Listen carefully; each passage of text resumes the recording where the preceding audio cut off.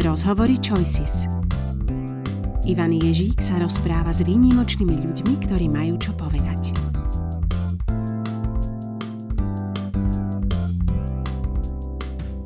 Dobrý deň, priatelia. Dnes sa budeme rozprávať o šťastí a vnútornej spokojnosti, ale možno presnejšie o tom, akým spôsobom života ich chceme dosahovať a vedome prežívať. Mojím hosťom v diskusii bude môj dobrý kamarát, myslím, že to môžem tak povedať. Určite.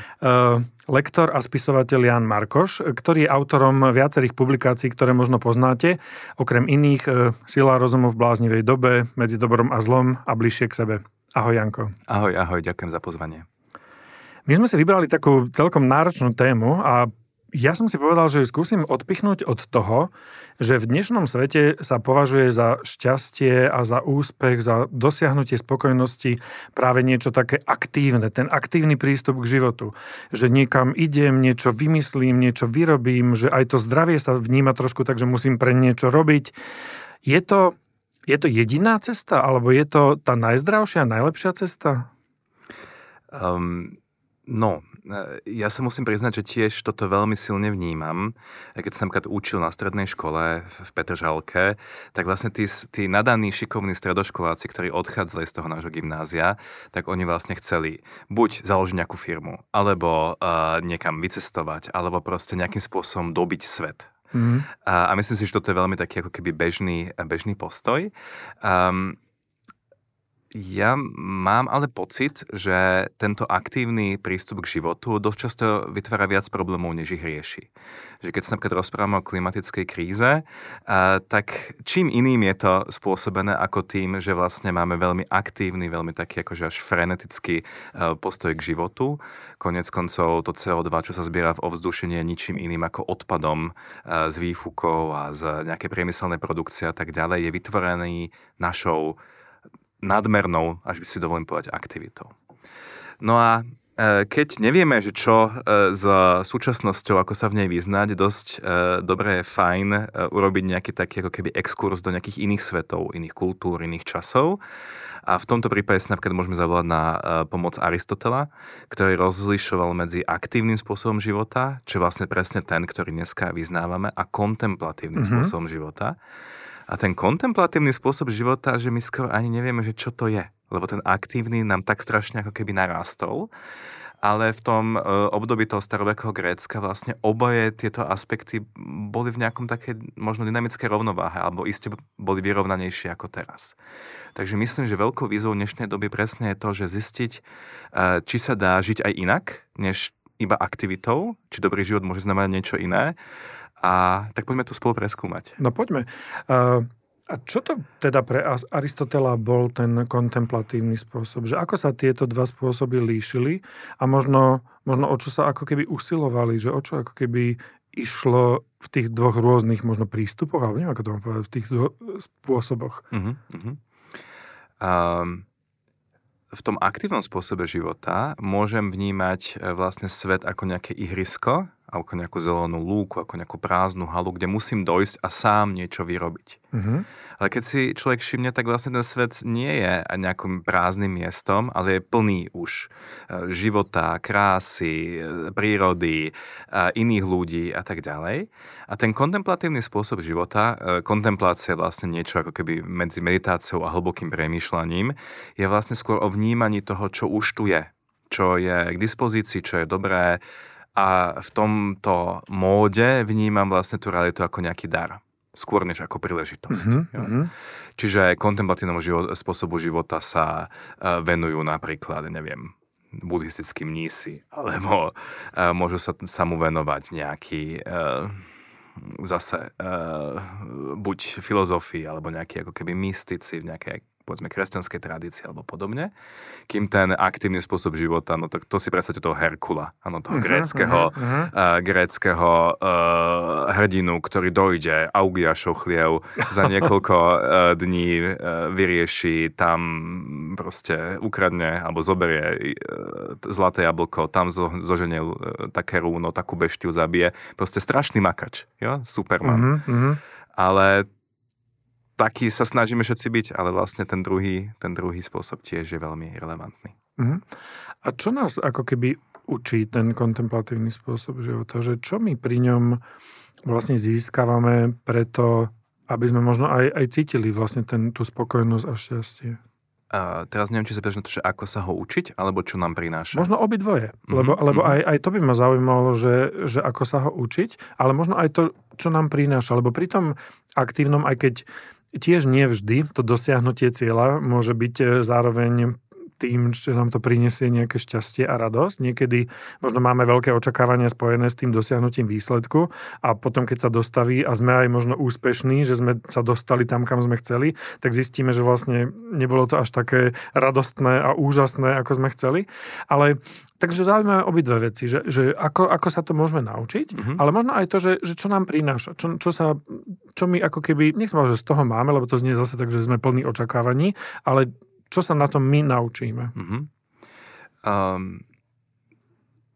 Ja vlastne sám som vždycky bol pomerne cieľavedomý a pomerne ako keby som sa snažil veľa pracovať, že už od malička vlastne, že ja som aj akože bol šachista, pomerne silný, veľmi skoro a proste tam, kde sa možno iné deti zabávali, tak ja som skôr ako keby pracoval a vôbec mi to nevadilo.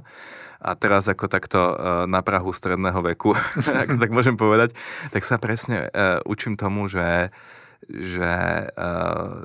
tá nečinnosť alebo ako keby zastavenie tej činnosti je zaujímavé a že vlastne občas stačí naozaj iba si zabrániť, sklznúť zase do tej aktivity a to samotné je ako keby veľmi, veľmi poučné. A obvykle potom nasleduje nejaký diskomfort, že vlastne ako nemám čo robiť. Sú také výskumy, nie, že miesto toho, aby človek 20 minút sedel v tichu, tak si respondenti dosť často psychologických výskumov si vybrali ľahké elektrické šoky. Lebo aspoň sa niečo deje. Je to síce nepríjemné, ale aspoň to skúsim. Ako keby sa bojíme trošku toho ostať sami so sebou. Že možno sa bojíme, že to, čo nám dostane, je prázdno. Že ako keby keď vypnem všetku aktivitu, tak zostanem naozaj v tej prázdnej hale, kde nič nebude.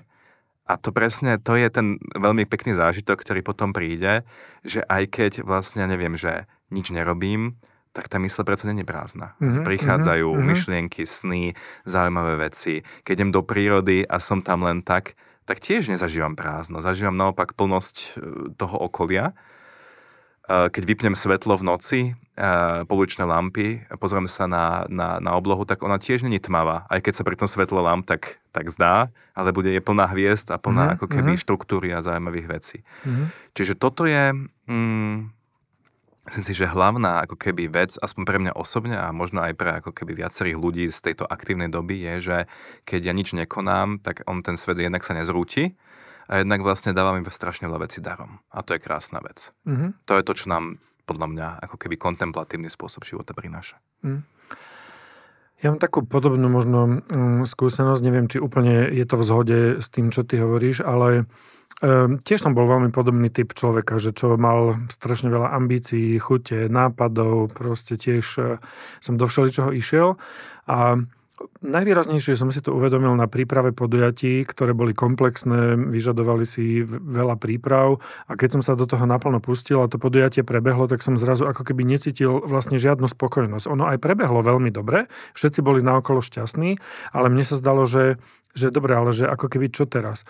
A keď som si to trochu zvedomil, tak som sa o mnoho viac začal sústrediť na ten celý proces prípravy, tým, že ale som dal o mnoho väčší priestor tým ľuďom, s ktorými som spolupracoval a skôr z boku som sa na to pozeral a zistil som, ako veľmi veľa tí iní ľudia prispievajú k tomu výsledku a to mi prinášalo vlastne tú spokojnosť a tú radosť. Ale to, ako k tomu prispievali, nie k tomu, ako iný možno bol aj ten výsledok. A neviem, či je to o čom hovoríme, ale takto si to trošku interpretujem. Ja myslím, že je to veľmi podobné, že tento zážitok, že keď pustím veci a zostanem len tak, sa dá zažiť na viacerých úrovniach. Na úrovni spolupráce, že ten šéf zistí, že nemusí byť big boss, ale môže byť proste jedným človekom, ktorý iba vytvára priestor pre ostatných. Na úrovni naozaj, že stretnutia sa s prírodou, o tom než keby sme chceli hovoriť, tak ja budem veľmi rád, že vôbec ako dovoliť si vnímať prírodu ako krásnu a ako v podstate mystickú nejakú entitu, že to není len tiež nejaké, že teraz pozadie, ale aj na vnútornej úrovni ako keby práce s emóciami. Jo, že nemusím nič robiť, len si proste dovoliť ako keby vnímať napríklad tú bohatosť emócií, ktoré človek má a teraz nemusím žiadnu potlačiť, alebo nemusím proste, neviem, zaliať kávou, alebo sa niekam dostať. To tiež pre mňa je ako keby veľmi, veľmi, veľmi dobrý zážitok. K prírode určite prídeme, lebo to ma tiež veľmi zaujíma, ale možno by som rád predsa len dokončil tú myšlienku tej kontemplácie, že pre niekoho, kto nás teraz možno počúva alebo sleduje, to môže byť spojené s nejakou pasivitou. Že ak nie som aktívny, že to vlastne znamená, že som pasívny a že som ako keby rezignoval na zlepšovanie sveta, opravovanie sveta, že či aj to konanie nekonaním, myslím, že aj v taoizme je taký princíp Wu Wei, ktorý je možno jedným z takých aj základných etických princípov, že prečo to tak je, že ak niekedy aj keď môžem konať, tak je lepšie nekonať? Ďakujem ti za ten príklad z taoizmu. Takto, že čistá pasivita alebo strnulosť tiež existuje. A môže byť príkladom buď nejakej depresie, alebo je to také tá reakcia tela, ktorá je jak fight, flight or freeze, tak je to proste reakcia na nejakú traumu, povedzme. A to nie je to ten žiadaný stav, ku ktorému sa chceme dostať, samozrejme. Ani pasivita v zmysle lenivosti, ale ten kontemplatívny spôsob života, ako ho ja vnímam, je skôr o tom, že sa naladím na svoje okolie a nesnažím sa ako keby násilne meniť jeho pravidlá, alebo jeho rytmus, alebo také veci. Môžeme si to predstaviť pri plávaní. Milan Šimečka má niekoľko výborných statí o plávaní vo svojej knižke Telesná výchova. A on vlastne hovoril o tom, že sa snažil plávať spôsobom, že bojoval s tou vodou. Často akože veľmi rýchlo a s použitím veľkej sily proste robil tie tempá. A potom raz mu to kliklo a zistil, že vlastne tou vodou hladko klže. A že vlastne ako keby tie tempa možno boli pomalšie, možno nevydával toľko energie, ale zrazu sa ukázalo, že on tou vodou ako keby pláva, ako keby boli spolu nejakým spôsobom zladení. Ako by spolu tancovali, alebo nechcem úplne ísť z nejakých veľmi poetických vecí. A toto je ten stav, ku ktorému sa vlastne chceme dostať. Že aj to taoistické Wu Wei, alebo nekonanie, nie je, že sedím doma a nerobím vôbec nič a som zatvorený a dúfam, že všetci sa o mňa postarajú, ale je to skôr, že nekonám násilne. To znamená, že ten svet má nejaký rytmus, proste niektoré veci, rytmus 13-ročných období, ľudia majú nejakú dynamiku, nemôžeš na nich len tak vybafnúť proste a donútiť ich, aby robili niečo. A to vôbec znamená, že vlastne ja tým svetom plávam ako vlastne ten Milan Šimečka tou vodou, že sa naladím a dokážem proste v nejakej harmonii ísť. A toto si myslím, že tento princíp nám dosť ako keby v tej západnej spoločnosti chýba, že nikto sa vlastne až tak veľmi nepýta, že kde je tá správna miera, koľko ešte môžem, čo je v zhode s tým taom, keď už hovoríme o taoizme. To sú, akože skôr máme taký pohľad, že OK, je tu nejaký prázdny priestor, my chceme ho čo najrýchlejšie a čo v maximálnej miere keby obsadiť, zmeniť, vyriešiť, ale toto ale nehľadáme vlastne ako keby ten súlad. A ešte, ak môžem, ja som písal také hrozne zaujímavý diplomku na buddhizmus na západe. To samozrejme znie zvláštne, ale ja som okrem toho, že som vyštudovaný filozof, tak som robil aj teológiu a robil som, že ako ľudia vlastne vnímajú buddhizmus na západe. A jeden z krásnych rozdielov bolo, že ľudia nerozumeli ako keby princípu buddhistického nejakého svetca alebo osvieteného. Pretože keď je niekto svetec na západe, v tej katolíckej alebo kresťanskej časti, tak je to človek, ktorý vlastne, jak matka Teresa, že opustí všetko a teraz koná čo najviac dobra. Proste od začiatku do konca pre ostatných.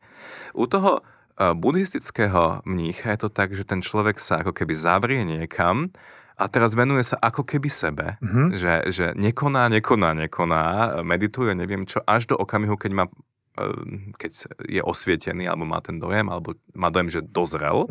Mimochodom, meditácia v sanskrite sa povie bhavana, čo je zrenie. Znamená v podstate pasívny dej, že čakám, kým dozriem. Áno. A potom je ochotný akože pomáhať ostatným. Že kľudne môže trvať 10, 15, 20 rokov, keď sa on ako keby venuje sebe. A teraz môže sa nám to zdať sebecké, ale potom si môžeme zase povedať, že kokšošek aj ten medic študuje 6, 8, 10 rokov, kým ho pustia k pacientovi. Ja, a tá pomoc možno aj v takom širšom význame slova tiež je lepšie, keď je poskytnutá vtedy, keď jednak ako keby ten, komu pomáhame, je s tým stotožnený, ale aj zároveň, keď my ako keby rozumieme tej situácii a keď vieme, keď poznáme tú situáciu, že niekedy tou rýchlou pomocou môžeme dokonca aj viac škody narobiť ako užitku, že aj také príklady by sme určite našli. Áno, samozrejme, tak ako hovorí okrydlené rčení, otázka je, koľko je moci v pomoci, že áno, že koľko vlastne ten, kto pomáha, vlastne manipuluje tým, komu je pomáhané. A to je samozrejme fajn mať vyčistené. Áno. Ešte ak teda k tej pomoci ešte nadviažem, že vlastne človek, ktorý pomáha, tak vlastne sa venuje a mal by dať pozor na dva póly. Že jednak, aby urobil veľa dobrého, ale aby aj jeho snahy korešpondovali s realitou. Čiže má sa venovať tomu, aby konal dobro, ten princíp toho dobra, ale aj princíp tej pravdivosti. Že mal rozumieť tomu, komu vlastne pomáha, či naozaj je to tak, či naozaj pomáha. A keď si porovnáme toho indického mnícha a toho možno kresťanského svetca, tak ten kresťanský svetec alebo tá matka Teresa, povedzme, nabehne veľmi rýchlo do tej fázy toho konania dobra, kým ten, povedzme, buddhistický mních sa viac venuje tomu, že hľadá, že čo je skutočne pravdivé, až potom sa dostane k tomu druhému. Áno, a to hovorím ale bez toho, aby som, a to už je posledná veta, aby som nejak dehonestoval ten kresťanský ako keby smer. Je to proste iný pohľad a samozrejme realita celá je o mnoho komplexnejšia, ale ako taká nejaká pomôcka to mentálna to pomôže. Mne takéto konanie nekonaním, keď to zoberiem z takého môjho pohľadu človeka, ktorý sa venoval učeniu a pedagogike, trošku pripomína aj to také skutočné docenenie tých kognitívnych procesov, ktoré sa dejú v hlavách ľudí, ktorí sa niečo učia, že niekedy ja ako pedagóg viac dokážem, ak nezasahujem príliš do tých prirodzených vecí spoznávania sveta, ale nechám tiež deti voľne tie veci spoznávať a som tam len akýmsi sprostredkovateľom, možno vytvárateľom tých prostredí, ktoré môžu byť podnetné, ale nesnažím sa príliš veľa vysvetľovať, lebo rýchlym vysvetľovaním jednak sme náchylní ku skratkám, ale jednak trošku zabíjame ako keby tú prirodzenú motiváciu tešiť sa z spoznávania sveta. Je to tiež príbuzné trošku tomu, o čom hovoríme? No, určite, toto by som podpísal 1000-krát. Samozrejme, ja teda už neučím, ale tak mám dve malé deti a keď ich len vyženiem do lesa a nechám ich tam ako keby bloumať, tak vlastne človek vidí tú radosť stretávania sa s rôznymi predmetmi a tak, akože áno, toto je samozrejme pravda, ale viem si predstaviť, že ak nás počúvajú nejakí pedagógovia, tak im rovno naskočí také, že ako toto mám do keľu spraviť v triede, keď mám 30 detí. Ja som na to sám, že musíme povedať to B, že tá realita slovenského aj iného školstva často nás núti k tomu, že toto je ako ideál, k tomu sa nie ľahko približuje, ale zároveň presne to by som rád podpísal. A je nie na učiteľoch, aby to aplikovali, ale možno na tých vyšších šaržách, aby vytvárali prostredie, aby učiteľia sa mohli tomuto venovať. Mohli tomu venovať. To zase aj ja veľmi rezonujem s touto myšlienkou. Tak poďme ešte trošku k tej, a možno to skúsim nazvať zdržanlivosti, alebo teda niečoho, čo už odklonili sme sa od toho slova pasivita, ale teda je to niečo, čo môžeme asi takto pomenovať, ak súhlasíš. Zdržanlivosť. Ale to tiež nie je ľahké sa ju naučiť, lebo ako keby ten svet poskytuje veľa takých lákadiel, že tuto vidím, že niečo by som mal urobiť, tam to vidím, že nie, alebo vieš, keď sme na začiatku hovorili o tom odpade, hej, o tom, ako veľmi ho produkujeme, že dá sa jej učiť nejakým spôsobom? No, zdržanlivosť je samozrejme veľmi fajn a určite sa jej učiť dá, ale nemala by sklznúť do takého prostého obmedzovania sa. Že predstava, že teraz že teraz mám nejaké potešenia vo svete, chodím, cestujem, neviem, zájdem si na dobrú večeru a tak ďalej a teraz to všetko seknem, no budem hrozne nešťastný, samozrejme, pretože nedá sa len tak ako keby vyhodiť to ako keby dobré zo svojho sveta a proste len tak byť. To je ťažké. Takže pre mňa je hrozne dôležité, že to, o čom sa teraz rozprávame, nie je nejaké sebatríznenie, ale že existujú iné zdroje radosti a potešenia a krásy a pokoja a ďalších vecí, než tie, z ktorých obvykle čerpáme a ktoré sú možno ako keby aj hodnotnejšie než tie pôvodné. My sa vlastne o tom aj rozprávali pred týmto podcastom a hovorili sme o takej metafore, že včelár tiež musí dať cukor včelám, keď im vezme med.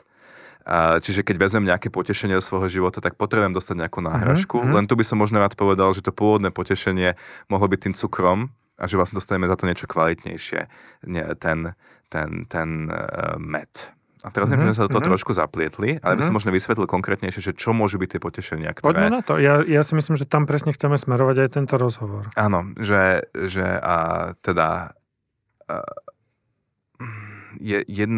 jedna vec samozrejme je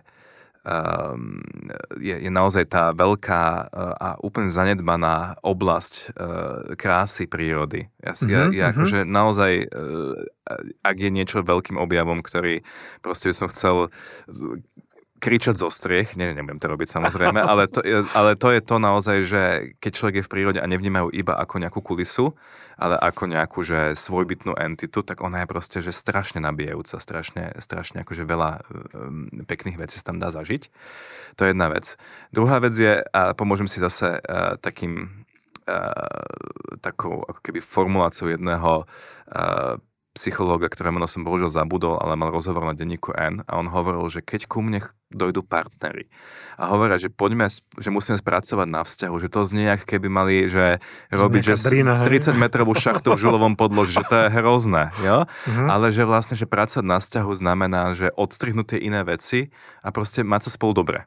Ja, že vytvoriť ten čas na to, aby nám bolo spolu dobre. Takže to je vlastne druhá ako keby nabíjajúca časť, že len tak ako keby spolu byť, ale nie, že sa teraz idem vrtať týmto špendlíkmi, že ako urobiť si toto, vstúpiť si na všetky otlaky, ktoré sme si nestihli ako keby vyriešiť za posledné mesiace, ale fakt akože robiť tie príjemné veci spolu a to niekedy úplne stačí. Potom ďalšou možno časťou, ktorá pre viacerých ľudí je že samozrejme pre mňa ako človeka, ktorý pracuje hlavne hlavou, nie až tak, a to je, že proste venovať sa telu. Akože len zajsť si na masáž, alebo proste robiť takéto veci je proste super vec. To sa ospravedlňujem, v tomto som trošku keby za 100 rokov za opicami, takže možno ostatní ľudia povedia, že však jasne, samozrejme, hej, presne. Ale ako, takže telo, blízki ľudia, príroda, nejaký vnútorný svet, napríklad sny, že dobre sa vyspať a mať akože, povedzme, pekné sny. Príjemná vec. No, nedá sa to predať, nedá sa to kúpiť, ale akože radosť z toho mať môžeme. Áno. Keď ti rozprávaš o tej prírode, tak vlastne ty si mi tiež v nejakom rozhovore hovoril, že my aj v tom jazyku ako keby nevieme možno úplne niekedy doceniť to, čo všetko tá príroda v sebe má, že my aj tak niekedy povieme, že postaviť niečo na zelenej lúke a že tým myslíme, že vlastne ako keby to skrášlime alebo budujeme to od základov, ale že možno niekedy zabudneme, že čo na tej lúke vlastne všetko už bolo a že tá lúka vlastne sama o sebe mohla byť takým krásnym svetom všeličoho, ale že ako keby to úplne potlačíme aj v tej metafore, to tak povieme. My ľudia sme ako keby máme svedomie. A to, že máme svedomie, znamená, že niekedy ho musíme potlačiť. A keď chceme niečo, ako keby na niečom páchať násilie, tak aby sme to potlačili, toto svedomie, tak najskôr to násilie spáchame na rovine jazyka, na symbolickej rovine. To je veľmi bežné napríklad na jatkách, jo? Že máme živé tvory, zvieratá, ktoré akože idú a ako o nich rozprávame proste, ako o mäsospracujúcom priemysle. Jo? Že ako keby vezmeme tú tú závažnosť toho, čo sa tam vlastne deje, že ide o zabíjanie nejakých bytostí. Ja teraz nehovorím, ja som tiež vegetarián, ale akože berme to s plnou závažnosťou, že toto sa tam deje. Není to nejaké, že spracovanie nejakých mäsných produktov alebo niečo, je to proste sú to živé sídliace bytosti. Podobne, ako nemám rád tú metaforu, ale vlastne to sa veľmi často deje napríklad pri rôznych genocídach. Že je to samozrejme veľmi, veľmi silná metafora, ale aj tam, ako keď si vezmeme, čo sa dialo v Rwande, tak jedno etnikum druhé začalo dehumanizovať predtým, než vôbec ako keby dospeli k tomu, že vzali mačety a išli po svojom susedovi, tak to vyžaduje nejakú prípravu na úrovni jazyka. A toto násilie, ktoré my páchame vlastne aj ako keby na tom prírodzenom svete, je hrozne cítiť aj v tom jazyku. Že nehovoríme o prírode ako partnerovi, ako nejakom druhom ty, ktoré vlastne nás ovplyvňuje, ale hovoríme o životnom prostredí. Že my sme uprostred a okolo nás obklopuje teda nejaké prostredie, ktoré je tu iba kvôli nám, aby sme sa cítili dobre.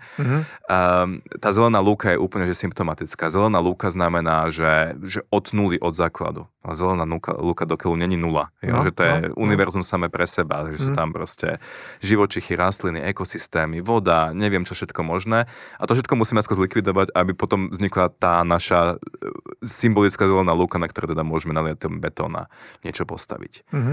Takže to si myslím, že je tiež následok tej ako keby tej frenetickej aktivity, hypertrofovanej našej západnej civilizácie, že my vlastne sa snažíme ako keby ubrať prírode tie kvality, ktoré ju robia vlastne zaujímavou na úrovni jazyka, aby sme potom mohli, ja neviem, postaviť priehradu alebo fabriku alebo niečo a necítili sa príliš zle.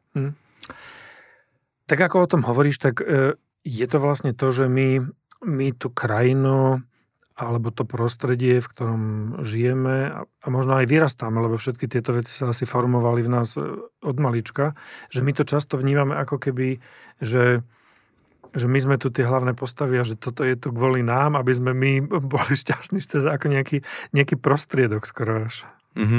Áno. No to vlastne súvisí s tým životným prostredím, že? No. Že prostriedok, keď už sa hráme s tým jazykom, že prostredie, to není cieľ samozrejme a my sme uprostred v strede toho celého. Ja som vyrastal v Petržalke a tam naozaj ten vzťah k Ukrajine bol úplne potlačený. My sme žili ja som žil v takom tom ja som žil v takom tom paneláku, čo sme hovorili, že termitisko sa volá. To je vlastne ako keby, a to asi poznáte, ak ste niekedy žili na sídlisku, že to je taký ten zhruba kruhový alebo štvorcový panelák, vysoký, vyzerá naozaj ako termitisko. Potom sú také tie dlhé čínske múry, ktoré keď máte medzi nimi medzeru, tak tam vás skoro odfúkne, pretože tam sa zbiera všetok ten vietor proste. A ako skoro sme nemali chodníky, že dlažbo, to v Petržalke nikdy sa nenosilo. Nejaké detské ihriska to boli, že také tie prefabrikáty z veľkých rúr a v tom sme sa preháňali a tak. A miesto potoka tam bolo jazero, jazero, ale to tiež bolo umelé, to bolo vlastne štrkovisko a nejaký kanál a tak. No kokšo, to bolo, ja keď som tam vyrastal, tak tam naozaj, že tá príroda bola tak potlačená, že človek naozaj zacítil, že je v kulisách. Že tam nebolo o čo oprieť zrák, nebolo vlastne akože nejakým spôsobom fungovať. Čo na mňa malo taký následok, že keď som došiel povedzme do Prahy ako 18-ročný, tak ja som vôbec nebol schopný čítať architektúru. Alebo vnímať nejaké génius loci starého pražského mesta. A keď som išiel do prírody, tak tiež som vlastne ako keby necítil vôbec nič v podstate. A tu ináč môže veľmi pomôcť jednak teda iní ľudia, ktorí majú inú skúsenosť, ale aj literatúra. Že ja som ako keby si dovolil vnímať, povedzme, že krásu prírodzeného sveta a prírody po tom, čo som čítal, akože ľudia ako je Toro, ako sú proste ľudia, ktorí naozaj, že boli schopní 2 strany písať o tom, že aká pekná borovica, alebo tak. Týchto ako nature writers, ktorých Barry Lopez význačné miesto v mojom srdci má. Hej. No šťastní ľudia, ktorých rodičia ako keby vedú od malička k tomuto, lebo myslím, že to veľmi nás determinuje, že my to možno si to neuvedomujeme, ale veľmi nás determinuje to, v akom prostredí vyrastáme a čo tí rodičia vlastne s nami robia. Tu musím sa zastať mojich rodičov, že oni nás vyhnali každý víkend akože do Karpát, že to nebolo to také, že oni sú v tom naozaj nevinne. Ale proste narodili sme sa do architektonickej katastrofy.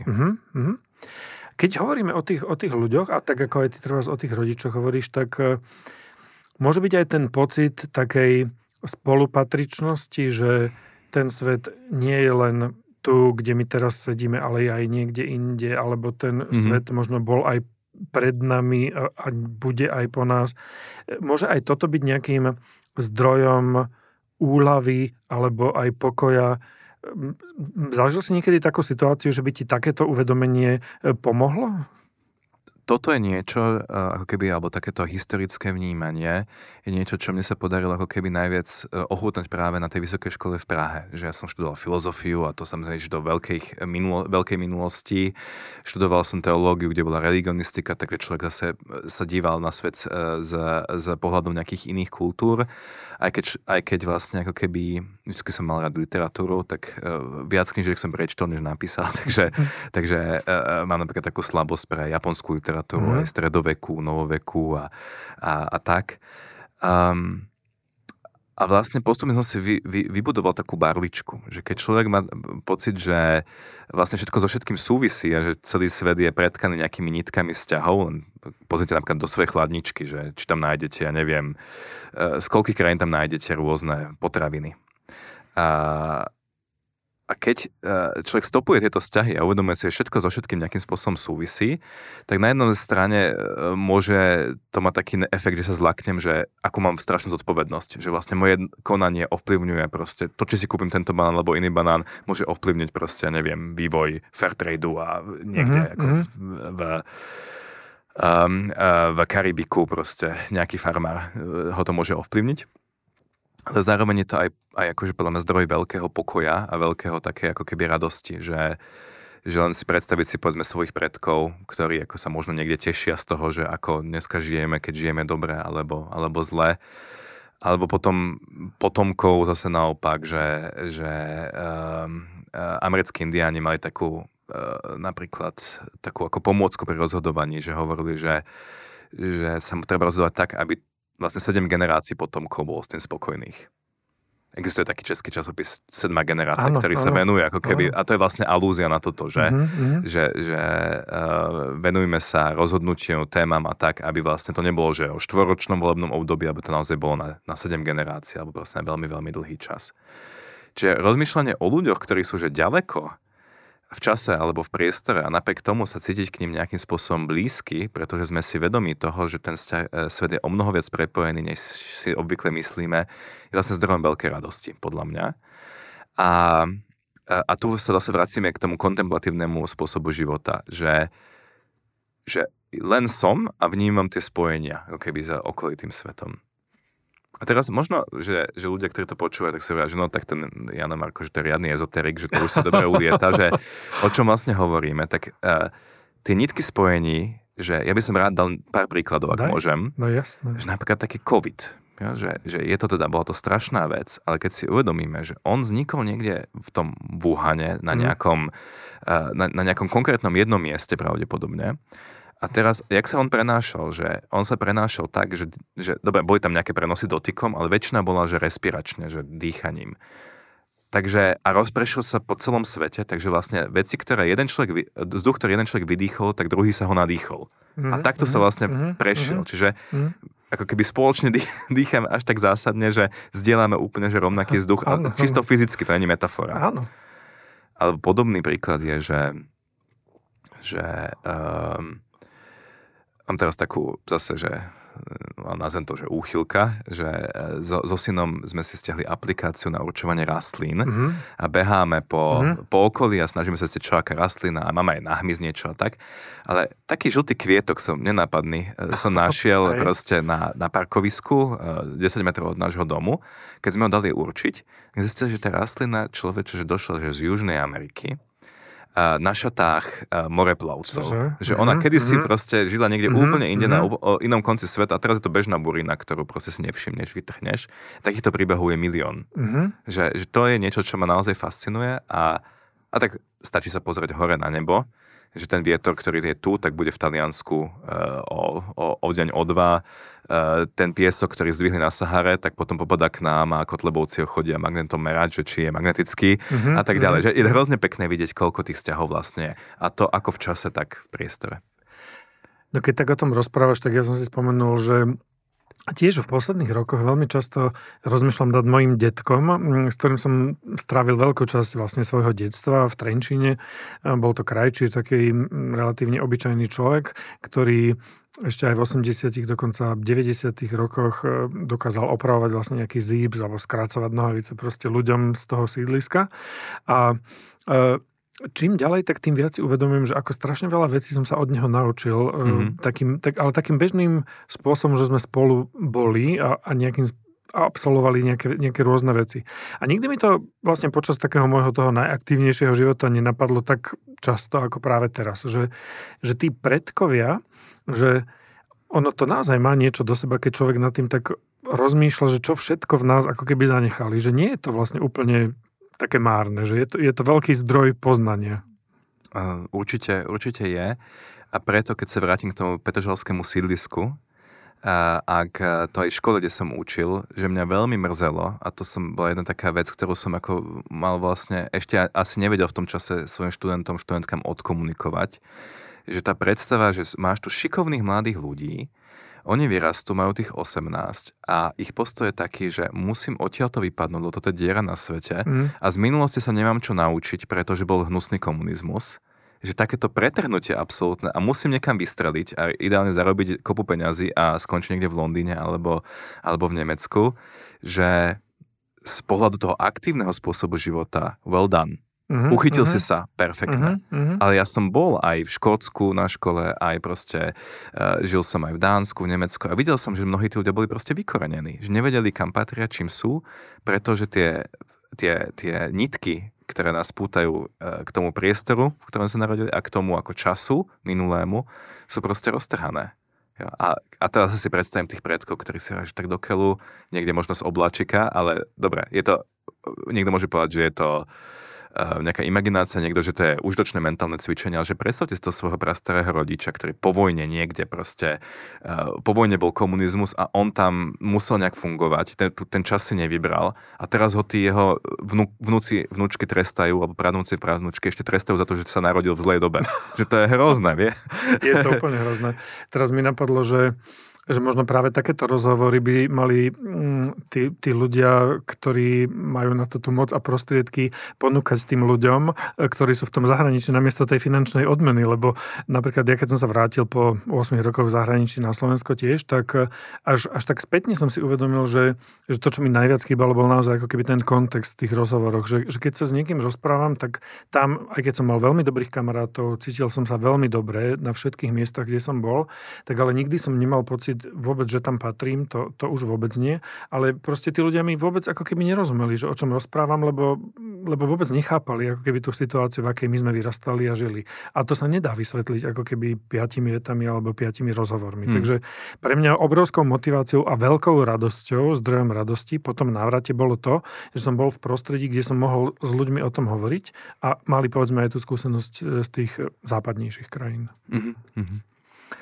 Keď sa o tom tak bavíme, tak napadá mi ešte, že možno v závere by sme to mohli aj zaramcovať tak, že ten záujem vlastne o to zvedomovanie si vecí, alebo možno aj taká systematická zvedavosť v takom širšom meritku, že čím viac sa o tom s tebou rozprávam, tak sa mi zdá, že to naozaj nie je len základ toho kritického myslenia, o ktorom sa teraz tak viac rozpráva, ale že to naozaj môže byť aj takým zdravým základom nachádzania tých zdrojov radosti v živote. Áno, určite. Ja proste, pre mňa je to ako keby archeológia alebo objavovanie nových nálezisk. Jak ide niekto a hľadá proste náleziska zlata a potom zrazu zistí, fúha, som bohatý, pretože aj tu niečo môžem vykopať, alebo našiel som zlatonosný potok, tak rovnaké je to ako s tou radosťou alebo s nejakým pocitom šťastia, že sú zdroje, ktoré proste tým obvyklým aktívnym spôsobom života proste nenájdem, aj keby som sa udrel k smrti,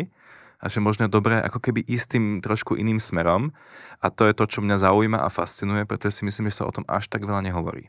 O niektorých témach áno, ale o niektorých menej. A navyše, ak to hľadanie môže byť nie to dravé, také agresívne, ale môže byť takéto pokojné, takéto pomalé, Áno, ktoré rezonuje. To je ten kontemplatívny spôsob života, ktorý sa môže odohrať proste na vedľajšej ulici, netreba ísť na Maledivy, že malé divy môžeme zažiť aj proste 100 metrov od domu a so svojimi blízkymi. A vieš, čo je najväčší paradox? Že teraz som si tak uvedomil, že my možno nazývame tým aktívnym spôsobom života tú jednu časť, ktorú sme pomenovali, ale možno o mnoho väčšiu aktivitu musí človek vynaložiť na to nekonanie. Že to je vlastne možno tiež niečo, čo môžem v sebe vedome pestovať a to pestovanie môže byť tou aktivitou, že to môže byť tiež príjemné. No ono, to stojí vlastne úsilie, ale to úsilie neúteku. Že ako keby niekedy ten aktívny spôsob života je vlastne, a každý z nás to pozná, že niekedy večer proste som unavený a mohol by som len tak byť, ale som unavený, nebude mi to príjemné, tak si pustím Netflix, alebo proste poskrolujem, alebo niečo, utečiem vlastne od toho pocitu.